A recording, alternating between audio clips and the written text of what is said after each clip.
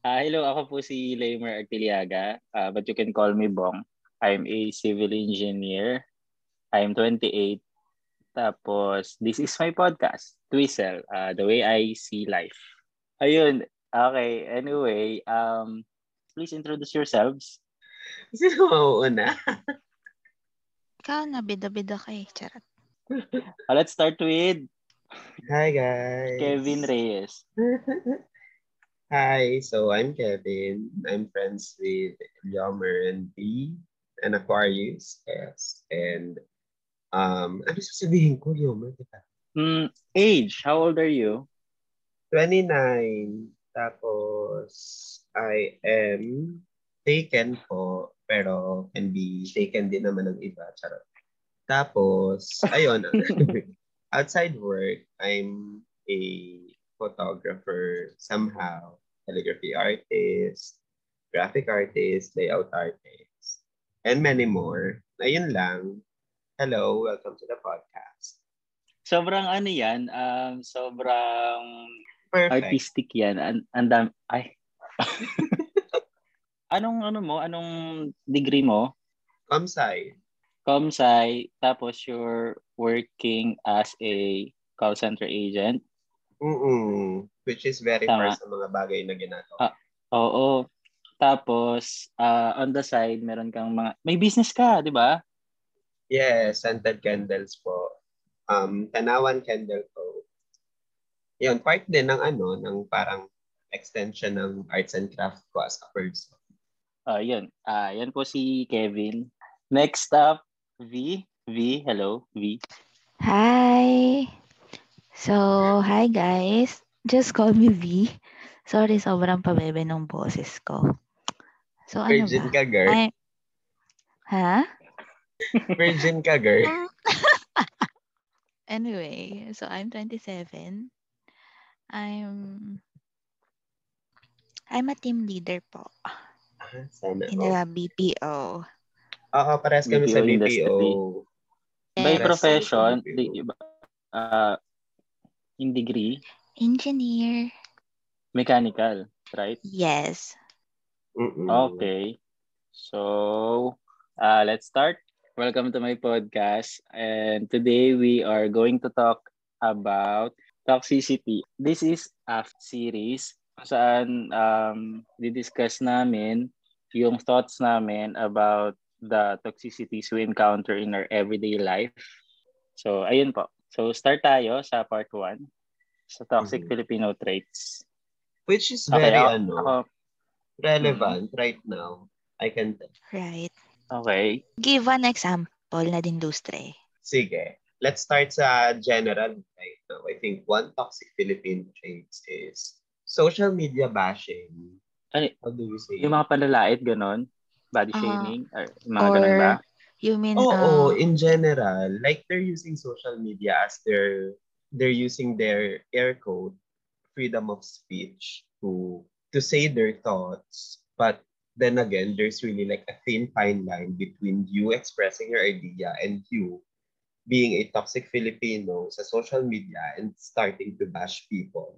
Kasi that's the fruit of having the liberty na gumamit ng social media. Like, pwede kasing sabihin nung, for example, nag-post na, bakit? Facebook ko naman to, Twitter ko naman to, pake mo. But again, yan nga, sabi mo, there's a thin line between expressing yourself and stepping on someone else.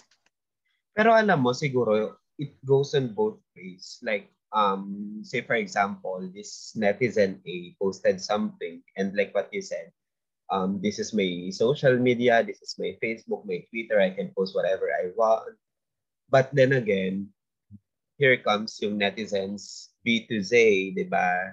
They would have their, let's say, positive comments, some would have their negative comments about that. Siguro, I think, it all boils down sa being like a responsible Filipino, like at least be responsible to the posts that you are posting. Okay, so I have a question for you. How would you define responsible social media usage? Oh my shame. I'm not a responsible social media user myself. Hindi, feeling ko O, lang diba? naman. Hindi mo masagot. Hindi, pero I mean, kasi from the time na you opened yourself sa social media, let's say you posted a picture of you, or let's say ako, I posted a picture of me and it's somehow bordering to, like for me, the way I see it is an art, pero for others, the way they see it is, let's say, something that's really liberated or what, diba? So I think, as the poster, I have to have that mindset na people are people, they can say whatever they'd like to say.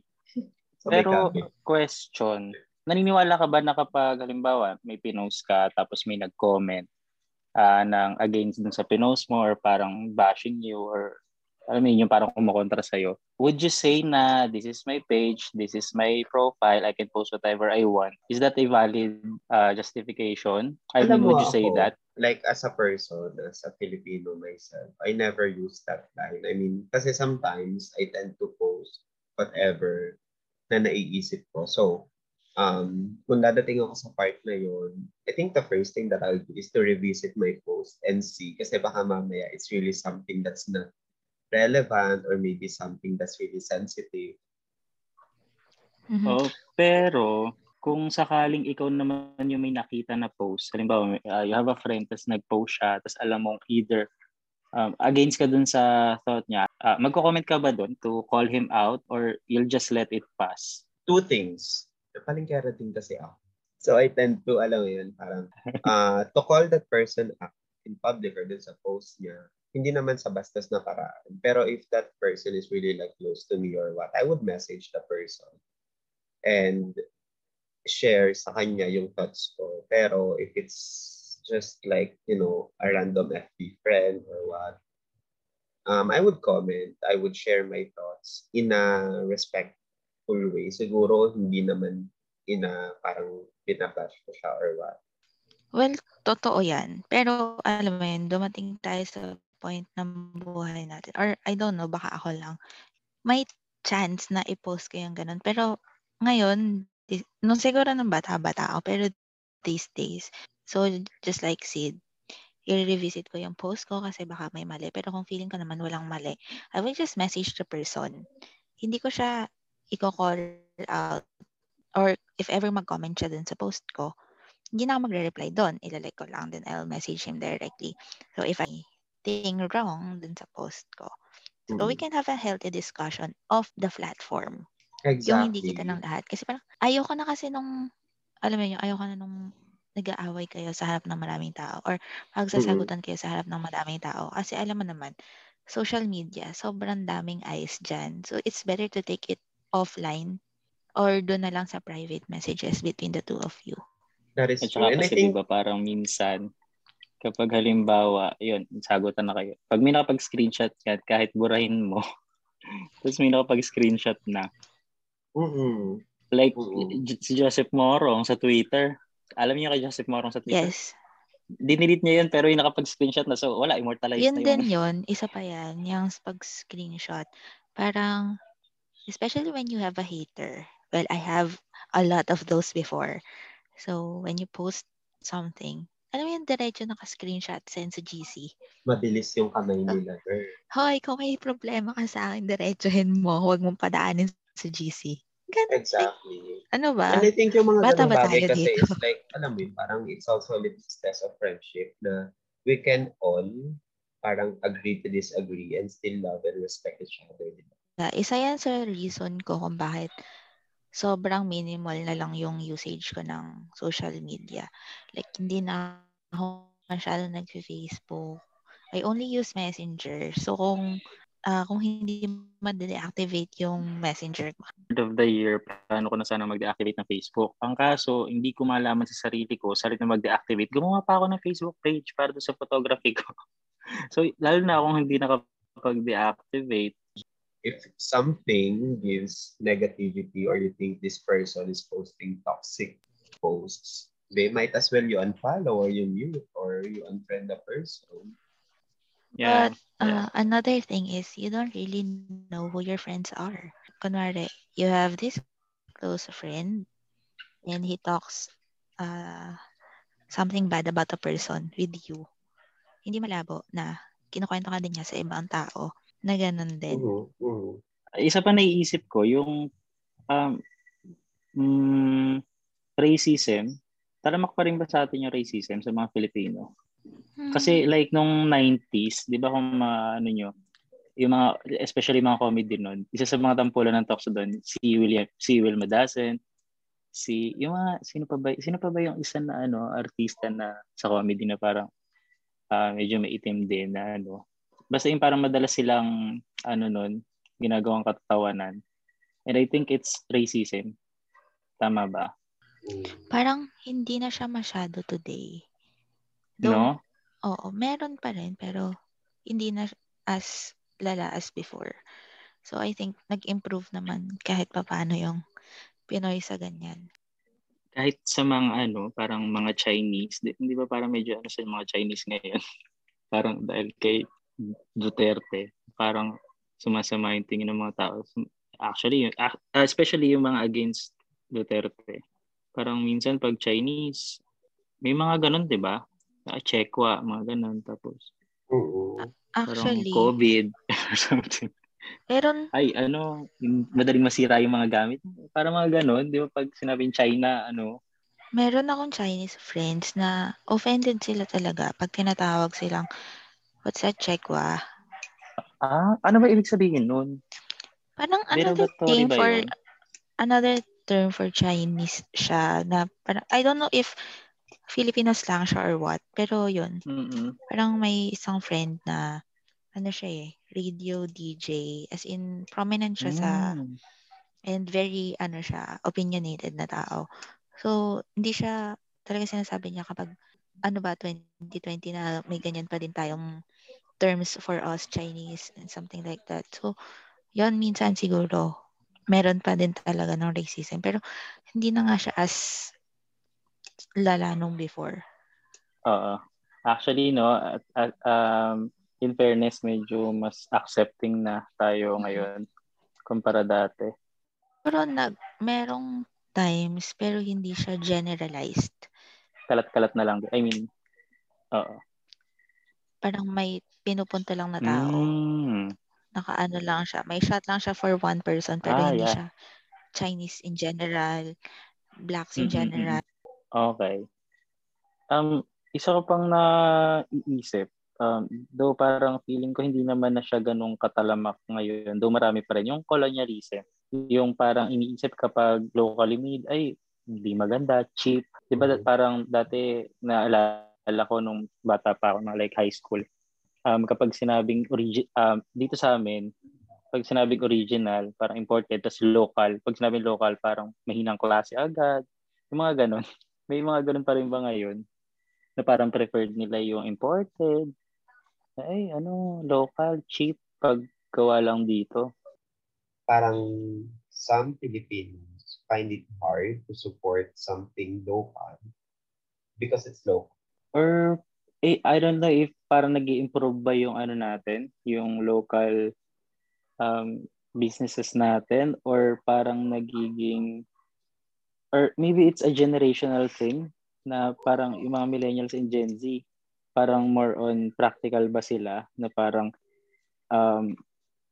halos same lang naman pero mas mura kasi local, yung mura na lang. Kasi parang siguro yung mga boomer ba yung mas parang mas colonial yung mag-isip. Tama ba? Yes. So, ngayon kasi, yung generation na to, mas open tayo about capitalism. Mas open na tayo dun sa kung ano talaga siya. So, parang, on my point of view, mas tinatangkilik ngayon is yung locally made products. Kasi one, locally made siya. Two, quality is the same. Kaso, ang isa kasi sa talaga, kino-consider at times, is yung brand. Yun. Actually. Pero parang mas na din yung if makaka-visit ka sa Instagram, sobrang dami na din ng local mga produced local shops. Yes, oo. Tapos kasi na din parang internationally competitive na din yung locally made products. Kaya hindi na siya nahihirapang infiltrate yung market. Pero yeah, I agree. Oh, I agree. Tsaka yun nga, parang di ba yung cost pa lang nung importation, customs, yung mga dumadaan ng customs, yun yung talaga nagpapamahal. Like halimbawa yung, just to give an example about dun sa parang pagtaas nung presyo kapag imported or kapag local. Like halimbawa si iPhone, yung mga iPhones, ang price niya sa US, halimbawa $999 yung iPhone 12 Pro Max. In direct conversion sa peso, nasa 50,000 lang yun. Pero pagdating dito, like nasa 70, di ba? So imagine, yung pagtaas ng presyo. So, lalo pa during this pandemic, parang kung aarti ka pa na ang gusto mo pa din yung mga imported, if you can, or if you have products na locally available naman, much cheaper, pareho lang naman nung ba't kukuha ka pa ng imported? Isa pa may isip ko din na toxic Filipino trait. Not sure if this is toxic, pero yung parang uhaw na uhaw yung mga Pilipino sa validation ng mga foreigners. Yung mga like, proud Pinoy, yung mga Filipino pride. Tapos lately may mga nababasa ako ng mga Facebook post. Though pag iniisip ko, minsan parang what's wrong with that? Though nakikita ko yung point na, alam niyo yung mga kumakalat or parang sumisikat ngayon ng mga reaction videos. Kapag yung mga foreigners na gumagawa ng reaction video sa YouTube tapos nagre-react sila sa mga Pinoy singers, shows. Nakakapanood ba kayo ng mga ganon? Na sinasabi nila, uhaw na uhaw daw yung tayong mga Pinoy sa validation ng mga foreigners. I love watching reaction videos. Kasi partly, it makes me proud to, alam mo yun, to somehow see foreign people acknowledge or appreciate the talent of Filipino people. And then, whenever I'm watching, I would visit yung comment section. So, syempre, may mga Pinoy din who would support the artist. Some of them would be siguro yung fan talaga ng artist na yon. I mean, at the same time, it makes me sad because, let's say, for example, we're watching Morris and hey, you have to watch. Let's say Regine Velasquez, she's way better than this year. Yung mga ganun. Yun yung nakakalungkot. Alam mo yun, parang instead of like just appreciate or support, I just find it somehow toxic, yung mga ganung bagay na instead of you being just happy na someone took that effort to watch yung ganitong Filipino artist, instead na i-support mo, what you'd say is, di ba? Pwede namang mag-suggest na lang ng maayos na, hey, maybe next time you can watch this or that. Pero for you to say na, ay, because she's better or she can sing better or what, ayun, nakaka-sad ka to see those. Yung katahimikan pa para kay Brett. Hello. Hi. I'm Bretty. Hello. Hello, guys. Okay, thank you sa paghabol. Ay, di ba dapat ako yung mag-thank you kasi na-accept niyo mga hindi joke. Sige, mag-exit ka na ulit. Okay lang naman. Bye. Ayun. Ano mang usapan na? Part 1 pa lang naman, yung toxic Filipino traits. Yung tungkol sa thirst of Filipinos for validation from foreigners. Tapos, may naalala ko bigla, may nakakwento yung isa kong teacher. Parang may Amazing Race, tapos parang pumunta sila dito sa Pilipinas, tapos merong isang contestant doon. Tinanong niya yung isang parang tricycle driver or something, na parang, syempre di ba, adrenaline rush, tapos nagmamadali ka kasi it's a competition, it's a race. So parang alam mo, medyo rude yung pagkakatanong siguro. Tapos tinanong niya isang tricycle driver na, do you speak English? Yung parang ganon. Tapos edi matik switch to English language si Manong driver. Tapos then nung nandun daw sila sa Swahili, bakit sabi yung Swahili? Parang South Africa or something. Nung nandun daw yung same contestant na yon, tapos nung the Amazing Race pa din, tinanong niya yung isang local doon na parang same attitude na parang medyo rude na, do you speak English? Tapos sagot daw sa kanya, yes, do you speak Swahili? Alam niyo yung gano'n na parang ang point, parang tayo, hinahayaan natin na dahil foreigner sila, parang natutuwa pa tayo na mag-lockdown sa atin at napaka-welcoming pa natin compared dun sa ibang nationalities na andito ka sa bansa ako, parang ikaw yung mag-adjust. Hindi, don't give me that kind of attitude. Well, kasi Filipinos are also known for being hospitable. So siguro it's part of To the a fault. hospitality. But gusto ko yung attitude ng taga-Swahili Diba? Na parang, Yes. oh, That is ikaw true. Ikaw mag-adjust. mag-adjust, ikaw andito Ba't ako True. mag-adjust? Na parang, ikaw yung dayuhan, wag mo akong attitude ng ganan.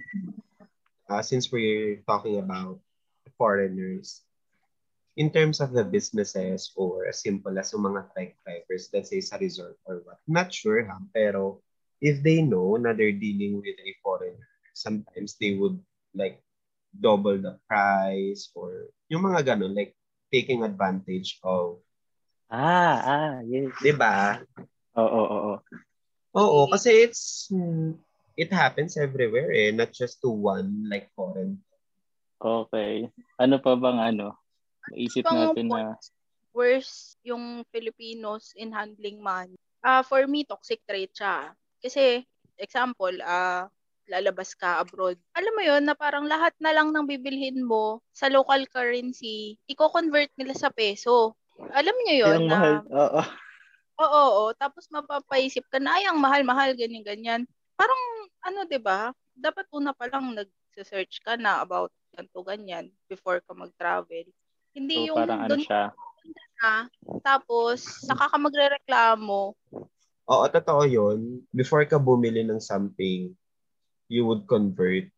Tapos, wala na. I mean, hindi mo kasi alam kung is it like that trait na gusto mong magtipid or what? Or, ewan ko rin kung ba't ganun. Kasi feeling ko ako guilty as charged. Ganun din ako kapag napunta ako sa ibang bansa. Like, I would tend to convert muna before spending.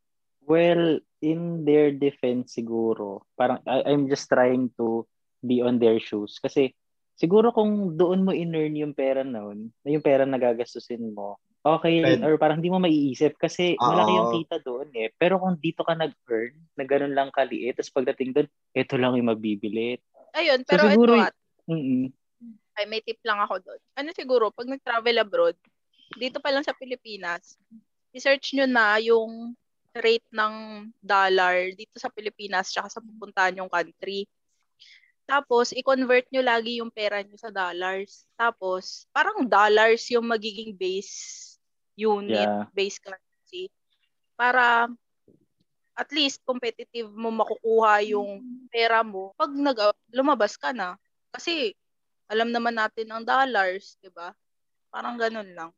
So, that's all. Kasi, parang parang doon, parang nangyayari, poor planning. Mm-hmm. Siguro that's one reason why, I mean, in general, bakit ganun? Yung planning, yung being educated as to why. Pero yung pinaka-toxic Filipino trait for me, na ako guilty din ako, is yung Filipino time. Yeah. Guilty din kayo? Ay, sorry late ako nakapasok. Inaano ko, 1 hour, gano'n. Pag sa 6 to 7. Kuya, alam niyo, pero ako hindi. Like, I tend to be on time na lang. Ako mas madalas yung nag-aantay. Actually, mas preferred ko din ako yung nag-aantay kasi ayoko nang nagmamadali. Ako preferred ko na sagad-sagaran yung oras. Ako din, sagad-sagaran. Like, kunwari, nung pumapasok ako sa office, yung bahay ko kasi sa Manila, parang 15 minutes lang siya. So, parang aalis ako 30 minutes before. Tapos hindi agad ako makakasakay. So, yun. So, sobrang eksakto yung oras ko. Hindi ko kaya yun. Ayoko. Natetend ako na malate. Ako naman. Hindi ka nakakaltasan. Ako naman parang calculated ko yung oras. Parang alam ko na ganitong oras. Kasi kung araw-araw mo naman tinatahak yung road na yun. Pero kasi pero kasi minsan may unforeseen circumstances. Makakasalubong ka. Like, kunwari may nagbanggaan sa EDSA. So, ako mag-a-adjust.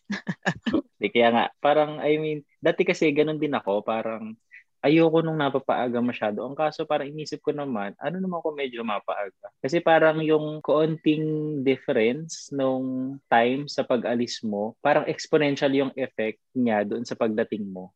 Lalo na given the traffic here. Halimbawa, kaya yung mga ka-office ko na nung sa Makati pa yung work ko, tapos may mga office meet ako sa Cavite, ang aagang dumating ng mga taga Cavite. Kasi parang, halimbawa, umadjust lang daw ng mga 15 minutes yung leave, yung departure time nila sa bahay. Mga 1 hour na yung difference ng dating nila sa office. Before, ganun ako, like sagad-sagaran sa oras. Pero right now, mas gusto ko yung mas marami pang time. Ewan ko, mas gusto ko yung nakakapag-prepare pa ako. Ulit, ayoko nung nangangato. Hindi bali sana kung ano, no, parang nilalakad mo lang na hindi ka affected ng traffic or ano. Pero ganun na ako ngayon na Talaga? gusto ko maaga na. Oo, nag-change person na ako. Umuuwi ka pa Talaga? ba? Kala ko sa office ka na nakatira. Oo, Lagi kang OT, di ba? Girl, ngayon lang. Alam mo na, ulol sa ngayon lang. okay, so ngayon lang na nagtatrabaho ko for 3 years na. Hindi kasi may friend ako before na sobrang nagpapaantay siya ng 2 hours hanggang 5 hours yung max. Diyos ko, Lord. Si Brete ba yun? Grabe naman sa 2 hours. Naku, Sid, kilala mo yun. Kilala mo yun, girl. Oy. Ex mo, diba? Ay, puta ka. Bakla. Bakit may ungkatan Wag tayo ng mag-name pass? drop. Walang name drop. Ay, ako din Pero, dati sa ganong times. Ang hilig ko paantay kasi yung lagi kong dahilan, ay galing pa ako ng Manila. Ano kinakain mo, Brett? Tinapay. Gusto na gusto makakain. Hindi ko na kinakaya. Tapos isa pa din sa naano ko na toxic Filipino yung pag mas matanda, parang we're expected to not talk back or parang magpaubaya. Oh my Kahit na God. parang mali sila. I mean, ang siguro dating sa kanila ang arrogant na parang tapos parang yung sinasabi nila na papunta ka pa lang, pabalik na ako. Mm-hmm. Ay, naku, I really hate that. Like in general, di ba? Oh my God. Naipahid ko sa tinapay. Alin? Yung kating ko, girl, natapos Putang na. Never wag mo i-edit out yun. Tapos, Isama yun. tinapay. Sabi ko, parang iba yung amoy ng tinapay. Oh my God. Nakain mo? Hindi, naamoy ko siya. Pero yung, kasi siya Mental. loaf bread. Tapos, yung kabilang part, yung nakadikit sa kamay ko, yun yung nalagyan. Tapos, bakit kasi kumakain ng tinapay habang nagkakating ko? Bakit kasi may katingko ka dyan tapos may tinapay ka? Yung totoo, girl. Hindi ko rin alam. Bigla ko lang dinampot yung kating ko. Tapos, nag-leak siya. Miggy, wag mong i-edit out yun ah. Hayaan mo. Ayan. Yeah. Dinig ng buong mundo. Ang kalat. Okay, next topic. Can I just add, Eddie Wow? Smart shaming? Yeah, smart shaming. Though parang hindi na siya ganun kaano ngayon, no? Hindi, alam mo, feeling ko, it's still relevant. Kasi, yung ugali na, halimbawa, you shared something that's not like out of the ordinary. Maybe because it's your hobby, let's say mahilig ka, halimbawa, ganyan, astrology, or pag nakahinom mo yun. And then kapag nagsalita ka about, alam mo yung parang people would look at you, ay, mamarunong ka, or, di ba, parang bakit ganun? Kailangan may ganun. Pwede mo magpasalamat ka na lang na may natutunan ka. Yeah. Ang kaya nun, parang, yung parang kapag wala na may isagot, they'll stop attacking the argument, they'll attack the person. Mali yun. Wag ganun. And most Filipino are still not ready for that conversation. Mm-mm. So, end of part 1. Okay na? Okay na.